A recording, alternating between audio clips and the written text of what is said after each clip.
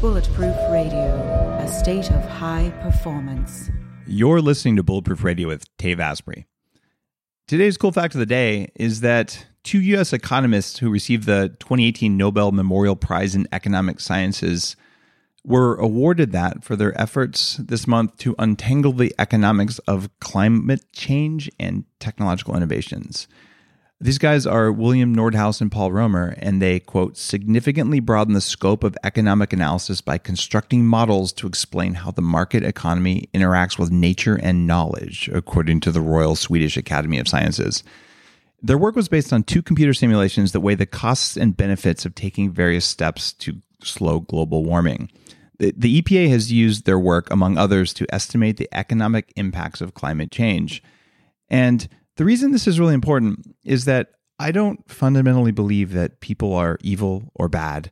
I think that what happens is we set up systems and we make trillions of micro decisions. We do this inside companies, even companies who spray poison all over our soil and things like that. No one stood up and said, I am the Dark Emperor and I will destroy the world. What happened is hundreds of thousands of people made tiny decisions that resulted in an unexpected outcome.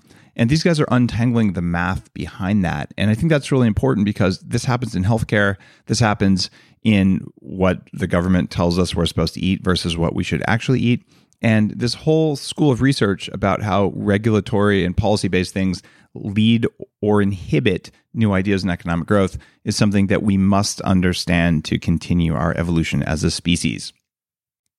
This is a special episode of Bulletproof Radio recorded live at the X Prize Visioneering event with my dear friend and advisor, Naveen Jain, who's been on the show before.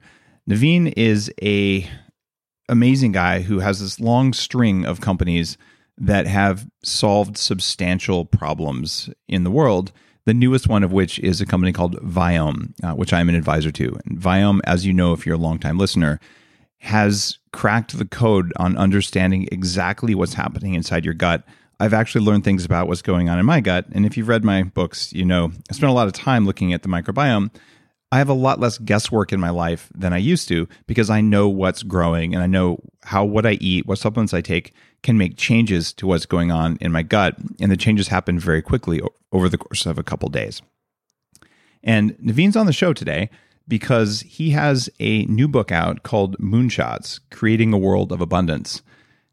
And he and I have spent a lot of time with Peter Diamandis, the guy behind the X Prize. And this idea of solving global problems is really important. And Naveen wrote a book about the mindset it takes to think bigger. My problems in business have always been from thinking too small. And I like to think I'm a big thinker, and Naveen's always pushing me to do more. Naveen, welcome back to Bulletproof Radio. First of all, Dave, it's just an honor and a pleasure to be here. And it's so hard to record a podcast because we just end up talking about so many different things. To keep the podcast to a certain time is always so difficult. It's funny because we want to only go for an hour, and you've been on a couple of times, but we always talk about incredibly different things. And this time, this is about mindset, not necessarily the human gut, which we've gone into great detail on. And I think I described you on stage at the Bulletproof Conference as at least part alien. I'm not quite sure what that means. If you simply meant because I look brown and you've never seen a brown guy, I get you. I grew up in New Mexico. That's not a problem. But your way of thinking is 8 standard deviations away from normal. I've seen you walk into rooms and just light up the crowd, but also just over dinner. Someone puts a problem in front of you and the experts will say, well, let me tell you all the reasons that can't happen. And you just kind of laugh in their face, not in a degrading, rude way, but just say, are you kidding? And then you just come up with all these crazy ideas. Why does your brain do that? Well, I think that first of all, every one of us can do that. So there is nothing unique about what I do. And the trick really is never to look at the world as is, but really what the world can be. And anytime you look at that problem, don't think about how you're going to solve this problem today. Instead, take the different set of thought process and you say, what needs to happen? what kind of technologies will have to be developed if that were to happen. And let me give you a more specific example. So let's assume you say, we want to settle on the moon. And the person who is thinking about how to do it, they can come up with all the reasons why it can't happen and why it will not happen. If you simply were to ask them, okay, I don't want to know how, just tell me what needs to happen, what technologies needs to come true, needs to be developed to make that happen. And the first thing they'll say, well, how are we going to solve the problem of humans' DNA not being destroyed by high radiation? Because there is going to be tremendous amount of radiation and there is no way the humans can live there. Great problem. And then you say, okay, if I could tell you that problem can be solved, for example, we find the bacteria growing in a radioactive nuclear waste. Now think about it for a second. Extremely high radiation, nature has figured out how to protect its DNA from very high radiation. And it has also figured out how to use the radiation as a source of energy. Now, imagine if you can take a genetic material from these bacteria, use the CRISPR to modify our own genes in vivo, and suddenly you could become radiation resistant. And nothing that I've said is beyond possibilities. I'm not saying, can we do that today? But that could happen. And you say, if that were to happen, let's assume that problem will get solved. And you say, yeah, that could possibly work. What is the next problem? Well, how are we going to feed them? How are we going to grow food on the moon? Well, that's really not the problem. That's a solution you're looking for. What you're really asking me is, how are we going to provide the nutrients? How are we going to provide the energy to the human beings on the moon? Because food is simply there to provide the energy and the nutrients. So the question you need to know is now, can we get energy and the nutrients? And we just talked about that. What if the radiation was the only source of energy you need? You can say, honey, do you want to go out for a walk and get some radiation? And that was the energy you needed. Now, plants can do photosynthesis. There is no reason we could not do the radiation synthesis. Believe it or not, Naveen, this was in either Headstrong or the Bulletproof Diet. Up to 5% of your energy as a human being already can come from photosynthesis if you eat enough green stuff. And it's actually in a scientific study, but no one talks about that. That's why sun exposure can be important. So we already know we even have a little bit of that.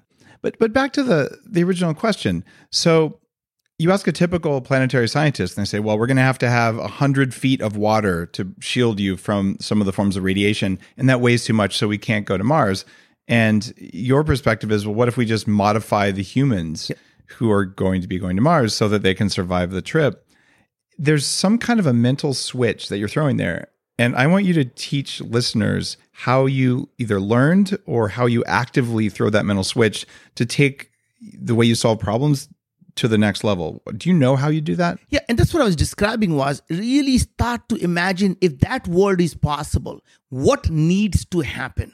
And as opposed to saying how I do it, you say what needs to be done. And once you start thinking of every problem and someone say, here's a problem, you say, okay, how do you break it down into smaller pieces and say, these small pieces have to be solved for this big global grand challenges that can be solved. And then you take each piece and you say, what is the underlying core issue that needs to be done? Does the technology exist, or would technology exist in the next 3, 5, 10 years? Because you can see on exponential curve where we are and where we need to be. That kind of thinking is why you are one of the game changers in my new book. And this is an obvious plug. If you're listening and you haven't already ordered Game Changers, go to your favorite online bookseller and order a copy today. I'd appreciate it. In Law 12, which is titled Don't Lead a Horse to Water, Make It Thirsty, I actually, based on our previous interviews, based on additional conversations with you, boiled down my best ability to figure out how you do your moonshot level of thinking so it can be teachable. And the idea behind this is that game changers don't get bored, and they seek out the things that fascinate them and that make them want to leap out of bed in the morning. And that was actually a quote from you. And the idea is, if you want to do something big, you want to be a game changer yourself, you've got to find your passion and purpose, because without those, you're not happy. And what stands out, knowing you really well, is that you actually do leap out of bed. Actually, I wouldn't say in the morning. You get up in the middle of the night. You're one of those extreme early morning people. And I won't judge you for that. But you come out and you're just bouncing with energy. And I have one time seen you a little bit tired. And the rest of the time, you are just vibrating with this passion for what you do. And I want people who are listening to the show, people who read Game Changers, to understand that if they don't learn how to turn that on, everything they do is going to be harder and it should be easier. Now, it's a long queue up into my question for you. How hard for you personally is what you do? So first of all, I just want to state saying, I've read the book Game Changers. And if any one of you who have not ordered it is missing out on something, Dave gets to meet with amazing people. And this is really, he's distilled down for everything that every single person who you hear about and who are successful, about what makes them successful. So as you and I have talked about, it's not about their habits. Yeah. It is about how they think. And to me, there is no better book you could buy in your life to improve yourself than to buy Game Changers. Wow, that's a serious plug. Thank you. Now, having said that, so to me, it is about finding your true passion. And the way you find true passion is not somehow go on a self-discovery. You don't need to go out to a mountain and spend 3 years searching and finding your soul and true to who you are. There is a very easy way of finding what you actually care about. Ask yourself that if you had everything in your life, you had $1 billion, you had amazing family, you had wonderful kids, what is it that you would do? And if you do that today, you will get everything that you want in life, the money and the family, because people are attracted to people who are driven to what they care about. Find what you're willing to die for and then live for it. And that's the kind of things when you do. And one way you know you're not doing what you're truly passionate about is when you get up in the morning, in my case at 4 a.m. and in Dave's case at 7 a.m. But if you are not jumping out of the bed the minute you wake up, you're doing something wrong with your life. If you say, let me just snooze button, let me lie down for another 5 minutes, you're not doing things that are worthwhile doing. Now, Naveen, you're on the Forbes list. Okay, you're a successful guy who can really do whatever you want to do, and you built that. You came here to the U.S. with nothing, and your story is incredible. There are people listening to the show though who are on their way to $15 an hour job, or maybe they're pushing a cart in a warehouse right now. I did that for 5 years, by the way. I put parts in boxes, so it wasn't very fun, but. They're probably not jumping out of bed in the morning. Dave, that is exactly wrong. I tell you, I worked for $3 an hour when I came to this country.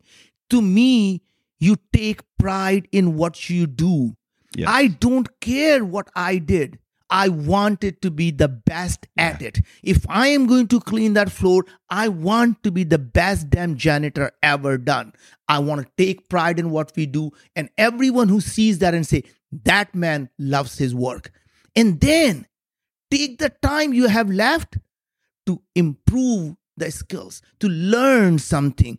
Every day when you go to bed, you have to ask yourself, am I intellectually better today than I was yesterday? Am I emotionally better than I was yesterday? Am I spiritually better than today than I was yesterday? And if you're not making progress, you are actually dying. The day you stop becoming intellectually curious is the day you die. That is very much the path that I followed. I would get so bored putting parts in boxes that I realized there was an award, a financial award for everyone at my warehouse if we could come up with process improvements. So I said, I'll just do 2 a week because it's not that hard. We're putting parts in boxes. Couldn't you do it better? And I ended up raising what everyone at the warehouse got paid by about 5% for a couple months before they changed the program because they realized it was increasing costs. Because I was bored. And that staying intellectually stimulated, it does take time. It certainly took me time. It took you time as well. I started out at $4.25 an hour, not $3 an hour, but pretty similar. And I mean, look where you've ended up today. And so this is a process. So for younger people who are just getting going on that, your advice is do what you're doing with excellence and be really curious. And never, ever think that what you're doing doesn't matter. The fact someone paying you to do that because it matters. And if you are good at it, then they want to give you something even more. If you suck at your job and you tell them, because I want to do something more meaningful, they say, you can't even do this job and you're asking me to give you a different job. The reason people give you a different job and more meaningful job, because they see you do so good at what you do and say, I want that dedication, that passion applied to this. Did you ever read The Fountainhead? No, I did not. You did not? It reminds me a little bit that there's a sort of the heroic people in Ayn Rand's famous book that has really influenced Silicon Valley. I read it when I was 16, and it helped me and probably made me more angry than I should have been at the time, but more angry at injustice. The characters who are the very successful people, when they're making a hamburger, they make it perfectly. When they're rolling a cigarette, they roll it perfectly. And it's this idea that whatever you're doing can be done with excellence. And you've built that into your life. And our culture of our company. Every person I hire, and I tell them the same thing. This is what you're hired to do. I call that a cake. Everything else you do outside, that's your true passion and you want to do that, that's an icing. It doesn't matter how much icing you put in. If there is no cake, people don't want just icing. Do a wonderful cake. Do so good a job that cake is amazing. And any icing you put on top of that is just what people love. That is fantastic advice. And I think it's important as people are starting their careers to understand that if you're not doing what you're hired to do, or you're doing it with resistance and anger, or undermining others at your company, or you're starting internal wars and building your own little fiefdom inside a company, people will notice. And when they notice, they're not going to promote you, and it's going to create discomfort for you and for others. Instead, you just come in, you kick ass, and help everyone else. Oh, of course, and help others. And that's how they say, oh my God, not only he does a great job, he's such a good person that whenever he finds time, he helps someone else do their job. And that's how you get promotion. That's how you get more responsibility. You don't get responsibility by bitching about how shitty your job is and why you don't like it, and then expect someone to promote you. Yeah, or bitching about other people at your company too. Yeah. So the complainers typically don't get promoted. What would your advice be, or what experiences have you had in your evolution to become this big Moonshots thinker, for people who are at a job where they actually do that? They make the most perfect cake possible and they ice it perfectly, and no one notices. Well, it's interesting thing is, then you're working at the wrong company.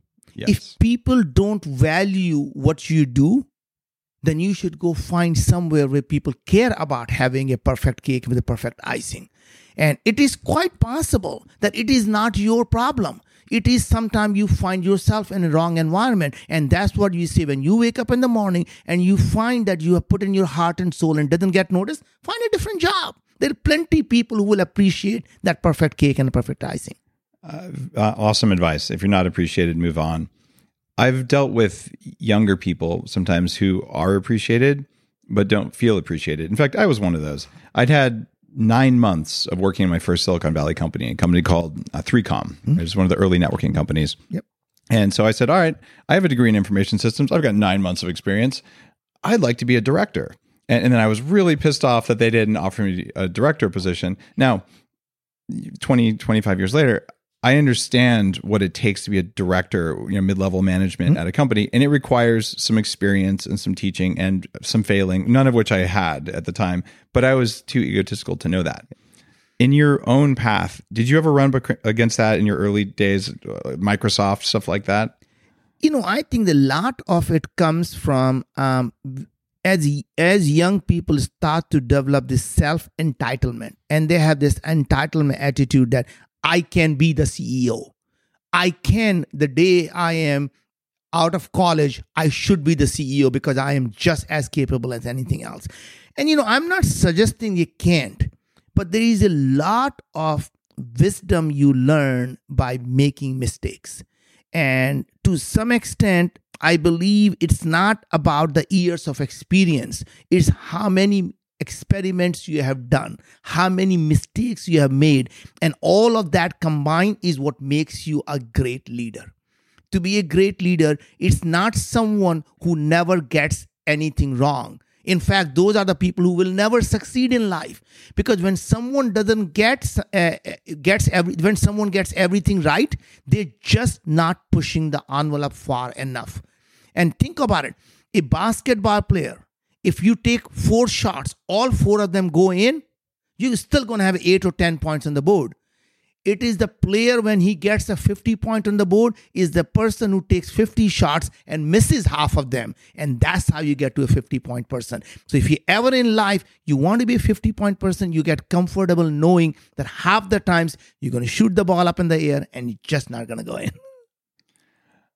When I turn your book over, I look at Moonshots. You've got Tony Robbins, Sir Richard Branson, who wrote your foreword, Dr. Oz, Deepak Chopra, Peter Diamandis, Ray Kurzweil, Vinod Khosla, and Tim Draper endorsing your book. These are some pretty heavy-duty people I greatly respect, some of whom I know. And these are people you know and people you've worked with. But I want to know, early on, one of the people who was most influential in teaching you the value of failure. Yeah, so to large extent, I would say the best mentor for me has been life. Life never stops teaching. It is we who stop learning. So in a sense that every time, every interaction you have is a learning lesson. And to me, the lessons of life that I have learned are really by living life. And obviously, as you were reading the people on the back cover, the most important person missing that is actually Dave Asprey there. Oh, come on. Right. No, but it's true because, you and I have known each other for a long time, and I have a tremendous respect for what you do. And it's your pure heart, your desire to give, your desire to make people's life better. You constantly want to improve everyone who gets in touch with you. Your just sincere desire to help people you meet is really the kind of person that I really define as not only a good human being, but a great successful person. So to me, my hat's off to you. Naveen, thank you. I still want to know though. Tell me a story. Tell me sometimes someone, when you were in the first 10 years of your career, someone who has a name like on the back of the book, so someone who was at a level of success you hadn't achieved yet, sat you down and said, Naveen, you're doing it wrong. Or Naveen, you need to know this. Did you ever have a conversation like that? So it's rarely a one conversation that changes who you are. There is not one thing in life that generally that fundamentally changes the trajectory. It is the continuum in life. It is one thing you hear and you normally will ignore it, and then you hear something else in a different context from someone else, and maybe a third time and a fourth time it becomes who you are by incremental changes. I don't believe these step changes in life that really happen. Generally, these are these incremental changes that suddenly you look back and 5 years later, you're completely different path. But that happens as a part of the continuum rather than these episodic step functions. So it's kind of a linear evolution. Yeah. But the way you think is non-linear. You're a moonshot guy. That's exponential. So, but even exponential, there is a continuity in that exponential part. What I'm trying to say is there is no break. In this continuous path, what happens is when you start doubling, suddenly you get to the knee of the curve when you start to take that leap. But that exponential curve is still connected. It's a continuum, except that it starts to get faster and faster as you start to get to the right place. And the reason that happens is as you start to change your thinking, you start to attract other people that think the same way. And then suddenly you start to get into this virtuous cycle of every person trying to make you even better. So when you are simply playing in a minor league and you are the best player and you're not rising yourself to be in the major league, when you absolutely suck, that's what makes you better, is to constantly find and surround yourself people which are substantially better in terms of thought process of how you think. And suddenly you catch up to them. You may not be as good as them, but you start to get better with every interaction. And then you leap bound to the next level. And to me, it is always find yourself with the smartest people, the people you respect. And, people say, well, how would I ever get a chance? And I tell you what, it is every one of us gets to do that. It's a matter of do we take the opportunity, and do when the opportunity arises, are we end up becoming that shy person who would not do that? So I go to the events and I know someone I want to meet. I make it an effort to do so. And I'm going to give you an example that I thought everyone thought was couldn't happen. So here I was at Vatican, and I am in 15th row, and I saw Pope stepping down from the stage wanting to meet people. I was in the middle. I got out while people were still sitting, and I said, I need to get out. Went to aisle. I'm in a front row shaking hands with the Pope. Wow. And when everyone thought I was sitting in 15th row, next thing you know, I'm a Jumbotron having a conversation with the Pope. And people, all they could do was, oh my God, I can't believe it. And after the fact, everyone thought they wish they did that. It took someone to say, I don't really care what someone thinks. I'm going to do because that's what I want to do.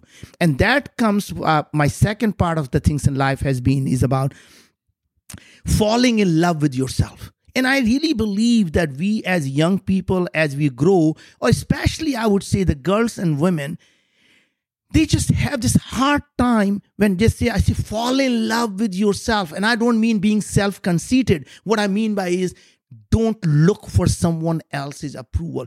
Get so comfortable who you are. Find happiness inside you. Find that you're comfortable in your own skin, that you stop worrying about what someone else thinks. And once you get to that point, you start to achieve amazing things.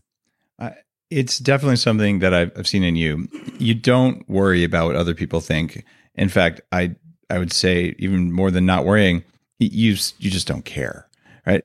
And that takes a lot of it takes a lot of work for most people to get there, because we grow up, people bully you in middle school or whatever, and your parents oftentimes say things that are not complimentary about you. It's a very common thing because parents get tired, and actually you probably are misbehaving when you're 5, and we get all these voices in our heads. How long did it take you in your evolution as a human being to get rid of that? So I tell you, it is very interesting as a parent, because I think I could talk about myself, or I could tell you that living as a parent, because now you see yourself as a child, reliving that. Yeah. And it's amazing. As you know, we have 3 amazing children who have achieved, amazing heights, even better than we have done. But right from the beginning, we will tell them, our love for you is unconditional, but our approval is not. You never have to ever wonder, do we love you? If you ever need something, we will give our lives for you. But we tell you we are proud of you. And that is all you have to earn, is when I wake up and say, I am proud of you. And I can tell you what will make me proud of you. So our job as parent is very simple, is let the children know what makes us proud of them. And they will live their lives trying to find out to do things. So I told our children that what will make me really proud of you is if you are able to improve the lives of more people than I am able to do, that will make me very proud of you. And imagine all 3 of our children are on path to doing exactly that. It wasn't, I'll be proud of you if you became a best baseball player. It was simply about what can they do to be a better citizen of the society? What can they do to improve the lives of more people in their own way? And they're all going to do it in very different ways. But knowing what the goal is allowed them to pursue their lives to their full passion. When you talk about not worrying about what other people think about you, does that go for your own parents? Well, to large extent, we have a loving parents. So, I love my parents. And there are times when they would give me some opinion, I would say, Dad, love you, but that is not what I'm set out to do. And it's okay that's part of me to say, in large extent, I am not at this point, I know you love me, and you're giving me what your advice you're giving me because you love me. And to me, that is really what matters. So even if the advice they give me that I disagree with, I always know they're doing it from the goodness of their heart. And I never, ever am angry at them other than simply giving them the love back. So you don't have that wiring to seek their approval, but you still seek their advice, and then you take it or you don't take it. And that is true. And even to seek an approval only in a sense that, in a general sense, they wanted us to be able to go out and be independent and get out of the cycle of poverty. And I did that. That's because you came from an impoverished family in India. Yeah. Tell me a little bit about that. People haven't heard your story. Give me the story. If they have not heard about it, then they have to go back to the podcast you and I recorded on that. Fair point. Yeah, we did that one on stage at the Bulletproof Conference. Yeah. It was profound. In fact, I've got the podcast number for you here. It was episode number 452, recorded in December of 2017, called Listen to Your Gut and Decide Your Own Destiny, where you talk about really being impoverished in India and how you came to the US and how you were inspired to stay and all of that. So that was something that your parents cared a lot about, was breaking the cycle of poverty. And you've done that in an excessive way that has allowed you to give back in a big way, including giving away your book, which is an awesome gift. Thank you. Well, Dave, that is really your kindness. You really want people to be better. And to me, there was nothing that I could do. You asked me and says, I want every person who's listening to this episode to be able to be at their best. And you asked me, would I do that? And of course I would do that. Well, thank you, Naveen. The idea of every person listening to this episode in their own mind creating a moonshot, to me, it makes me happy, because not all moonshots land. Sometimes you miss, or you might hit the moon a little too hard. But if you don't do it, then nothing changes. And we're at a point in the world where some substantial things have to change for it to be a place where we all want to live. And we need people of all ages saying, I'm going to quit playing minor league. I'm going to step up a little bit. And your book dials that in a really meaningful way. There's a fear that holds people back, though.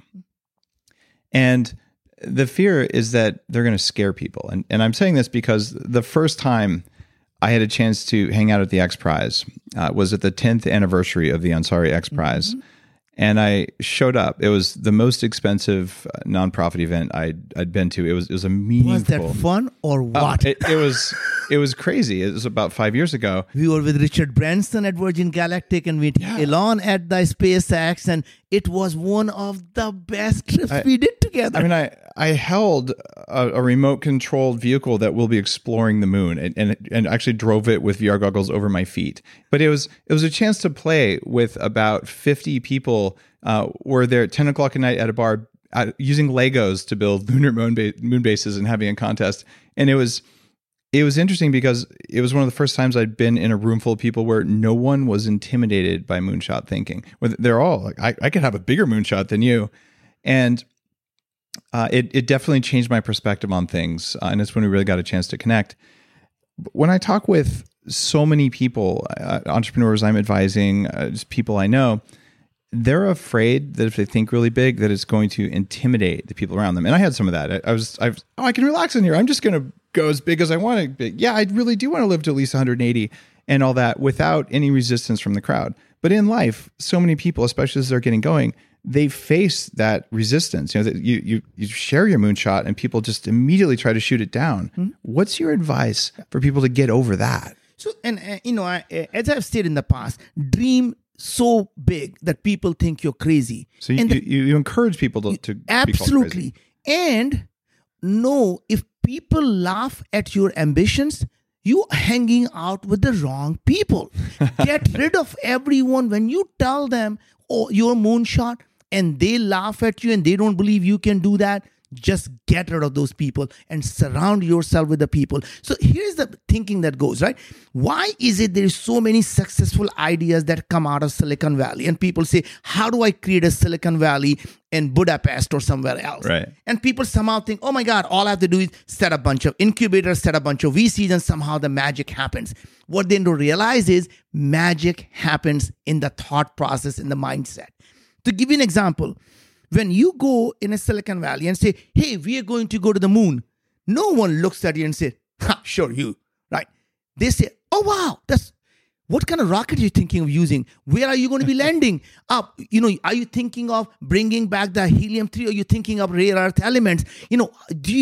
How much water do you think there is on the moon? What kind of fuel do you think you're going to be using there? Do you want to use the hydrogen peroxide or something? My point is, no one ever says, that's going to happen. They start asking you more questions, and you say, if you use hydrogen peroxide, there is water there, and that means H2O is there, hydrogen peroxide, H2O2, boom, you can have a fuel right on the moon. Wouldn't that be awesome? There's a law in Game Changers, my new book, around being aware of and even changing your community. Yeah.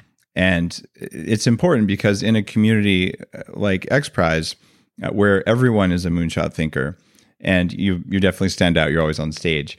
And the idea there is like you said, you get support. So your advice for people then who are worried about, I have this crazy moonshot, is they need to hang out with cooler people. Well, no, hang out with the people. It's not about cooler. Well, hang out with people who actually are curious, just as big and intellectually curious. And I want to come back to this chapter that how you started with. It's really about not taking anyone to water or making them drink, about making them thirsty. What makes people thirsty is this intellectual quest. If you can create that intellectual curiosity in the children, in the people, in the employees, suddenly not only they're going to find the water, they're also going to drink that water. And all their life, they're going to be searching for that water and drinking that water. And to me, it's not just about being an entrepreneur, being a mentor, being a leader. This is the kind of things you start to move forward with. Everyone you get in touch with, you ask them, what if that was possible? And if that was really possible, what would it take to make it possible? Right? And that changes everything. Naveen, as you plot your moonshots, I know that you don't have a moonshot. You have multiple ones. Walk me through a few of the ones that you're already working on, things like mining the moon and things like that, just so people listening understand the scope of what a big moonshot thinker actually thinks like. And then I'm going to ask you about what's next after Viome. So, if you think about the moonshots are the one, if successful, could change the lives of billions of people on this planet. So you start thinking about what are the things, God forbid, if I'm actually successful in doing what I'm trying to do, would it actually improve the lives of billions of people in the world? And you start to say, what would that be? And you say, well, could we potentially save humanity from potential extinction? We all, 7 billion of us, live on a single spacecraft. What if our spacecraft gets damaged? Whether we get hit by a large asteroid or we humans are very capable people of destroying it ourselves. And we always say, well, I'm worried about this planet. Now, let me tell you something. Don't worry about this planet. This planet will be just fine after human species die. So worry about the human species surviving. Don't worry about this planet. Remember, there used to be dinosaurs? Dinosaurs were substantially massive mammals than humans are. A large asteroid wiped out all the dinosaurs from this planet. Planet survived just fine. Over time, millions of years later, now we have a human species. And if this planet get destroyed, this human species get destroyed, this planet will go on and someday it's going to have another species and it could be superhuman for all we know. And it could be the superhumans lived before us, as far as we know. Right? So all I'm trying to say is that from my perspective, saving the humanity from potential extinction is what I did with Moon Express. Is can we actually move the humanity from just Earth to be able to live on the Moon, to be able to live on the Mars, to be able to live on Titan or Europa? And I believe that even though Mars may be a better destination or Europa may be a better destination because it's not in the Earth-Moon ecosystem, but if you're going to solve that problem of living on the Mars, which is high radiation, high temperature difference, low gravity, it's better to solve that problem while you're only 3 days away than to be 6 months away. So it's better to be a lunatic than to be a Martian. A lunatic? I like that. And it makes a lot of sense. So small steps to becoming an interstellar species. The second part species. was really about solving the problem of healthcare. Because here we think about as we are living longer and longer and suffering from chronic diseases. And it's so clear that chronic diseases is not something you catch. You wake up one day and say, hey, we were just hanging out the bar last night. I think I might have caught obesity, right? Or I might have caught diabetes, or I might have caught autoimmune diseases. Right? It is not something you catch. It is something you develop over a long period of time. As we all know, Parkinson's starts in the gut 15 years before you see the first symptom. Same type of thing. Heart disease is not something you catch one day. It happens over a long period of time. And I believe it's not your destiny. It's not your genes. Your genes don't make you who you are. And the point I find really puzzling is that we spend all the time talking about the human genome sequencing, learning about our DNA. You are born with the same DNA that you die with. Somewhere in between, you get sick. And your DNA has not changed. This can't possibly be DNA. And maybe it is really the gene expression that changes. Maybe it is other genes that are expressed in our body. There could be microbial genes that changes. But it can't really be your DNA. And that to me was the key, understanding that expression of all the genes is really what's the key for living healthy. So I started a company to be able to analyze the mitochondrial gene expression, all of the blood cell gene expressions, all of the 40 trillion microbes and their gene expression, and then using the AI to find out what is it they are actually producing. And based on that, you can actually do something about it, take an action. Is spinach really good for me? Is this thing really bad for me? And we tell you what foods are good for you individually, not some healthy food, because you and I both know there is no such thing as universal healthy food, but also tell you why. We telling you to not to eat apple, and here's why for you apple is bad today, and it may change 3 months from now when your microbial ecosystem changes. Now, you're asking me, what if I can now solve the problem of chronic diseases? Aging is a chronic disease. Yep. We could solve the problem of aging. And I don't really mean to say, hey, another crazy guy who wants to live forever. But all I'm saying is, it's not about living forever. It's about living healthy for as long as we live. And aging, the diseases we get from aging should not happen. And whether it is you live to be 200 or you live to be 500. Because the point is, if you are maintaining your body and you're maintaining and repairing it constantly, then you literally are a new person born every day. It is the person dying every day and reborn every day, except your memories and experiences are the same, but your body is constantly a new body. And it happens whether we like it or not. We all know, Dave, I mean, you are the expert at it. Every part, every cell in our body recycles. It dies and regenerates. So we are really not the same body. What if that repair mechanism only got better and it had unlimited repair potential? We could get out of aging. I am all in on that one. It's one of the things. And you are the leader. I mean, it's one of the things I've done for 20 years in the nonprofit setting. And frankly, if you read Headstrong, it's an anti-aging manual, but a lot of people don't worry about aging till they're older, but we all want brains that work better now. And I'm seeing a shift in what some of the thought leaders around the world are talking about, where 20 years ago, if you said, I don't want to age, people would laugh at you. And now you say, I don't want to age. I say, yeah, I don't want to age either. Is there something we can do about that? Why do you finding that we can do something about it? I mean, obviously there is a lot of research going on, and there is no one fountain of youth you can drink from. But we now know the senescent cells. If you can remove the cells that stop dividing and they're only in fact producing toxins, it really helps. Yeah. We can also do the stem cell therapy, and you have been a big fan of that. But the point is, it's only a matter of time. We will be able to understand our insights of human biology, and we'll be able to not only prevent, but also reverse the damage that we have done.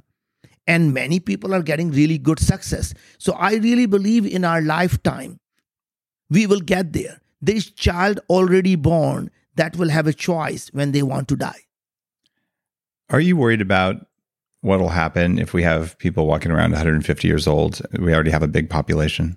And that to me is really the mindset of scarcity. When people start to think about, hey, this planet has 7 billion people, and what if you get to 10 billion or 12 billion or 14 billion? How would we survive? Now imagine if that's a question people asked when we were 1 billion, that what if we ever got to 2 billion, what will happen? And 2 billion, they thought, what if we got to 3 billion? None of us would be born because they would have done something about that, right? Right. But the fact really is, there is no reason there is any scarcity of anything. The mindset of scarcity or sustainability, as we call that today, which is a synonym now for conservation, you can never, sustainability, in my opinion, the way we define is unsustainable. You can never conserve your way to become rich. You can, if you want something, create more of what you need, not use less of what you have. The idea is, why do we have to just live on the land called planet Earth? What if we could live on the moon and Mars and Titan and Europa? Where is the limitation? What if there was abundance of food? And, we just were talking yesterday and day before yesterday about how to feed the next billion. And there were many ideas, not just to feed the next billion, they could feed the next 20 billion, right? Because what if, as we were talking about, what if we just got to predict the past, and that would itself is able to get 50% or 100% more food that's already wasted, it could feed the multiple billions. I watched you pitch that on stage to a room full of potential donors, and instead of saying we're going to robotically grow food in orbit or something, you said, here's the deal. There's at least a 50% waste because of insects and because of mold and because of other crop damage. And so if you could predict that, you could immediately use way less pesticide than we do now, which would be good for the global biome, which feeds our microbiome. And it would solve the problem very elegantly in a relative short amount of time. So you're looking at this from a moonshot perspective and saying, we have 50% more food than we think we do. Yeah. So let's rescue that. Yeah. And then let's look at some other technologies. Exactly. You can do vertical farming, you can do aquaponics, you can do aeroponics, and you can do all kinds of things. But my point is, if you believe, now energy, we live on a planet where every 90 minutes, more solar energy falls than we use in the whole year. Simply a matter of conversion. It's a matter of time we'll be able to convert that. And I was just this morning at a breakfast table talking to a gentleman who says they're able to figure out a very tiny nuclear reactor that is able to produce ultraviolet light, that you can use the material that will convert them into energy, solar energy conversion at 57, 58%. That will solve all the problems. And that we were discussing this morning at a breakfast table, what material you need to be able to use ultraviolet light instead of white light that will produce all the energy that we need. We were discussing this morning about another thing. What if we are able to make it rain where it doesn't rain? And what if we want a children's birthday party on Sunday? We may as well get the rain to come on Saturday so we can reduce the moisture. So it'll be a sunny day on Sunday when we need it. Wow. So my point is, here we are surrounding ourselves there with people. When we say, here's a problem, someone says, oh, let me tell you how we can possibly solve that. And that is what I'm talking about, is getting rid of that mindset of, what if there were 2 billion people? What if there's another 7 billion people? You start to say, if 2 minds are better than 1, imagine 10 billion minds connected together. What problem can they solve? Do you ever worry about the dark side of this? If we can send things up to the moon to mine for minerals, there's no reason you can't drop rocks on people you don't like. If you can cause rain in one place, you can cause a drought for people you don't like. Are you worried about this? So remember, technology in itself is neither good nor bad. Yeah. It is the people who are good or bad. So you don't want to stop the technology, you want to stop the bad behavior. So you don't say, well, cars kill people, so let's stop cars. You simply say, let's stop the drivers that kill people. Right? Is there a moonshot in your mind for building better people? I don't mean re-engineering us to eat radiation as a fuel source, but I mean people who are generally happy and don't feel a strong desire to kill other people. Well, again, going back to it, just a couple of hours ago, we had that discussion. Exactly. Right? We were talking about how do we create a society where people have compassion and empathy. And that really comes down to really being happy inside. Once you start to look at who you are and you're comfortable with who you are and you find happiness inside you rather than looking for happiness from outside someone, it changes the way you react to someone. You can't control the world, but you can certainly control how you react to it. Right? And that's how you change the, compassion and empathy and create better people. You don't create a better society. You make yourself better. And that makes everyone else better. I believe that compassion and empathy are trainable states. They're quantifiable and measurable. And I know this because I had very little compassion or empathy as a young man. I was one of those angry entrepreneurs running away from fear instead of towards something that mattered.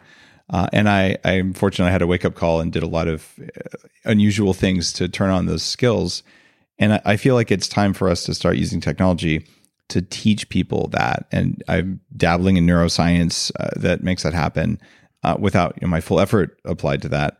But I feel like there are enough people like you, like the people here at X Prize, who are thinking about moonshots. Let's talk about Dr. Deepak Chopra this morning. Well, there you go. That was great. Unbelievable. You talk about that as a global consciousness. We are all one. We're simply manifestation of that same consciousness, and yet we hate someone as if we are hating ourselves, really. And that's what he said. He said, look, hatred is really simply a sign of you not loving yourself rather than you hating someone else. Hatred is very expensive biologically, too. If your energy goes into that, it doesn't go into your next moonshot. So I intentionally cultivate, even people who do things I don't like, I don't hate the person who does it. Forgiveness is the same thing. Yeah. You don't forgive someone, you forgive so that it makes you being at peace. Yeah, that is very well said. Naveen, we're coming up on the end of the show. I believe it's worth your time to read the book.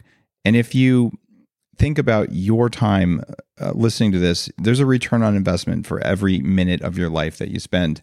When you choose to read a well-written book written with intent, you're getting thousands of hours of writing and tens of thousands of hours of experience that went into that book, and it takes you about 4 hours to read it. So the ROI on reading a book for you, if it's a worthy book, is exceptionally high. It's actually higher than listening to this interview, which I also think has a pretty good ROI, or I wouldn't be doing it.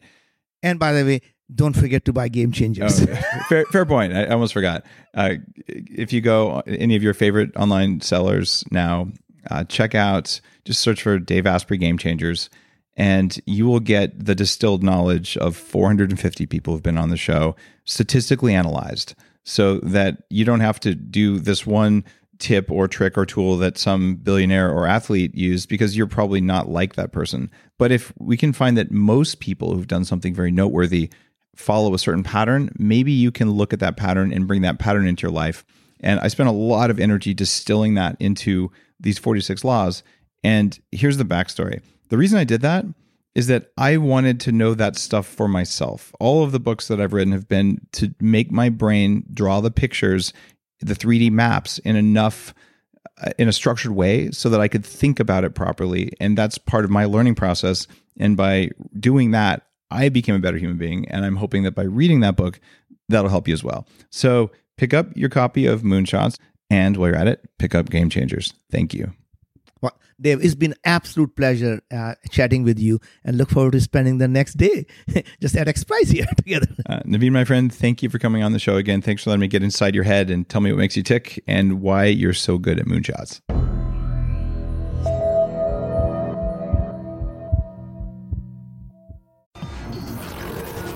The Human Upgrade, formerly Bulletproof Radio, was created and is hosted by Dave Asprey.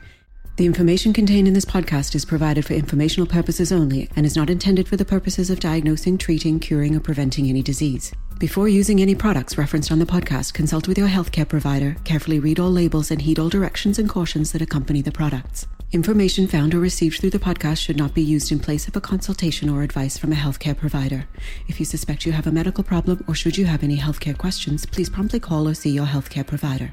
This podcast, including Dave Asprey and the producers, disclaim responsibility for any possible adverse effects from the use of information contained herein. Opinions of guests are their own, and this podcast does not endorse or accept responsibility for statements made by guests. This podcast does not make any representations or warranties about guest qualifications or credibility. This podcast may contain paid endorsements and advertisements for products or services. Individuals on this podcast may have a direct or indirect financial interest in products or services referred to herein. This podcast is owned by Bulletproof Media.